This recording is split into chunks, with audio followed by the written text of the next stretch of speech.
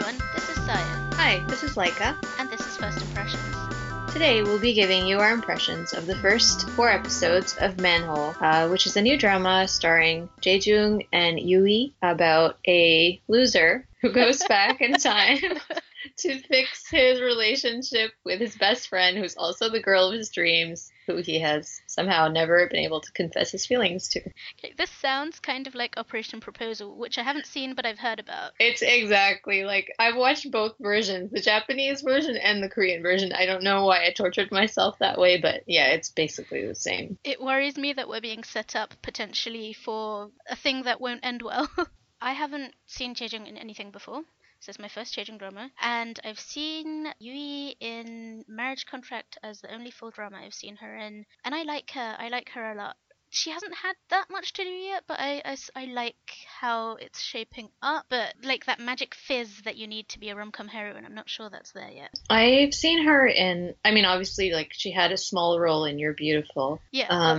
But then the first time I really fell in love with her acting and her as an actress was in Ojakyo Brothers, which was like this super long family drama, but it's really, really good. And she plays the heroine in that.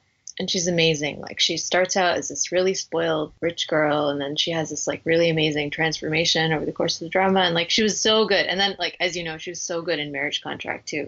But I agree with you. She doesn't really have much to do in this. She's very bland. On the other hand, Jae-jung, hilarious. I really like him. He's very energetic. Like the whole show is riding on his energy, and he's full of it. And he kind of reminds me a lot of, Park Hyung-sik when he does those really crazy mad cap. Actually, anything that Park Hyung-sik's bit like Hwarang and Strong Woman Do Wong-sun. Like I feel like Jae-jung has the same kind of screen presence Yeah. as Park Hyung-sik has. He's completely hapless, but he's also hopelessly endearing. I mean, I agree with you that he has a similar energy, and like, I love Jae Chung. I first saw him in Protect the Boss. He was really good in that. But like, I just wish that he wasn't such a pathetic loser. Yeah, and he's also like, especially in the first episode, he's kind of a terrible person. Like, he just goes around ruining everything, and like, I don't know. It took me a while to warm up to him. I warmed up to him by like the third episode, but the beginning was kind of like, why is the universe giving you another chance to speak the words that you wanted to speak for like 20 years? I don't know. Oh no, I found him really endearing right from the beginning. Like he's so hopeless that you can't help but kind of like a puppy, you know? You're like, "Oh, I can see you're trying and you're failing. I can't hate you, so I'm just gonna sort of love you from afar because there's no other way to deal with you." Yeah, I mean, I can't hate him either because Jae but like, yeah, and he's a hot mess. But it took me some time to like be on his side and actually want things to work out for him. But then by that time, I was like, Jinsuk is a better match for you. Why don't you just like the second lead girl? I really like her. I kind of want to see them together. I don't know if you feel the same way. Oh, I love Jung Hye-sung. Jung Hye-sung to this show is what Kim Ji-won is to Fight My Way.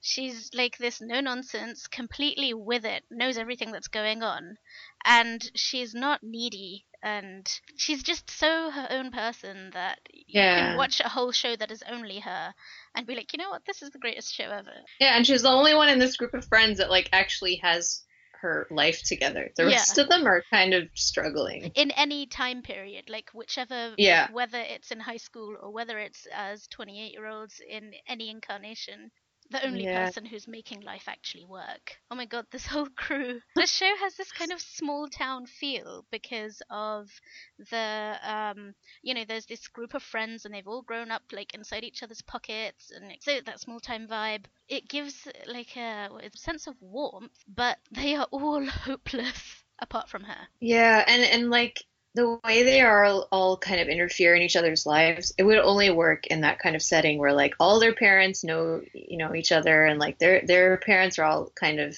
looking out for each other's kids, and they've been like you said, in each other's pockets since they were born. Like, it works in that situation where otherwise you'd be like, you people are really overstepping your boundaries. But it works. And the other sort of the fourth person in that main cast is Paro. He's just he's a secret backstabber frenemy to like Jae-jung doesn't even know that he's his arch enemy. He just thinks he's his friend, but he's secretly the enemy, and he's always doing these things. dynamic's so hilarious. It's hilarious, but it actually scares me a little bit as well because I can see the potential for that to go angsty in a bad angst kind of way further down the line. Like Poirot's the kind of character where he seems harmless now, but like, 10 years down the line he's going to be a serial killer, you know? But then maybe I've been watching too many of the other types of shows. Perhaps, but I like that there's that dangerous element to it because there's not really a lot of conflict in this show. That's true. And the hilarious antics are really enjoyable to watch, but you need some kind of something to push things along. Otherwise, it's just going to be like Jae-Jung running around like a headless chicken for 16 episodes, which is fun to watch. But at some point, you're going to be like, why aren't these two just together? Like, what is keeping them apart? I actually think that this end of episode 4 is a really good place for the whole show to end. Like, I'm ready for the show to just be like, you know what, that was all. And now I'm thinking, what else is, like, as we go forward, what else is there to... I mean, of course you can keep on cycling the conflicts, so I worry that we'll just keep on cycling the conflicts. Because I'm thinking, what is there that's new to add to this? Haven't we just sort of done everything that there is to do? And now can we just have a happily ever after? Oh. Especially since... Sorry, go ahead. I was just going to say, there's one other thing I wanted to say about Poirot. Have you watched Veronica Mars? Oh, no, I haven't. Oh, okay. Well, I'm just going to throw this reference out here for anyone who has. So the Poirot character really strongly reminds me of season 2 Veronica Mars and Beaver/Cassidy, and we all know how that ended if we watched it. Well, I don't get that reference, but I know there's like a huge fan base for that show, so yeah, Festa Faster will I'm sure get they'll appreciate it. Yes. And then she'll cry. Oh. Okay, so like the actual manhole, it's like this swooshy big water ride. It's like the show just really embracing the campy side of things. Like, it's just not trying to be serious in any way, which I can appreciate. So, what you were saying before about how, like, where you think the show is going to go, I was also feeling that at the end of episode 4 because as we find out, like, every time he goes back in time, everything gets reset, right? So then, like, how are there stakes? I just don't. I mean, I get that there are some stakes, but I think it would be a more fun show to watch if, like, he couldn't go back to the same place as, he goes back a little later, but then, like, he still has to deal with that, the consequences of the earlier change that he made. That would actually make it way more interesting, in my opinion. I actually really like the reset aspect because for that exact reason, because it lowers the stakes. Otherwise, the stakes get so high and you start getting kind of like, palpitations because things are getting more and more messed up. Whereas I think the whole feel of the show is meant to be a bit low stake, and the reset sort of brings it back to that level of quite sedate sort of hijinks. It's not meant to be a big melodrama. It's just it's pretty low key. Yeah, no, I agree. It definitely has that kind of tone that it's like a slice of life but on steroids, kind of. Yeah, exactly. If that makes any sense. With a random sort of time slip thing thrown in. Right. I mean, but not in any kind of realistic way. Right, but it mashes it up with a sort of the fairy tale Cinderella thing with his whole, 12 o'clock, midnight or midday. Whichever way it is, his time is up at 12 o'clock. Whether it's going into the manhole or being spat out of it back into 2017. But like his and Yui's complete inability to just spit it out. In the beginning, I found that really entertaining. I think towards the end of episode 4, if they hadn't sort of ground it into the emotions of the scene, I would have been like, why aren't you just spitting it out? Just spit it out. No, I mean, that was my main frustration with Operation Proposal as well, is that they just wouldn't talk. Like, it's like one of those situations where one conversation could solve this problem. And it's just dragged on. So I hope they give us something a little bit more, interesting in this drama. Or at least funny, if not, I think anything it's definitely new. Bringing the funny. Like in episode 4, the Secret Garden parody, I died. It was just it was hilarious.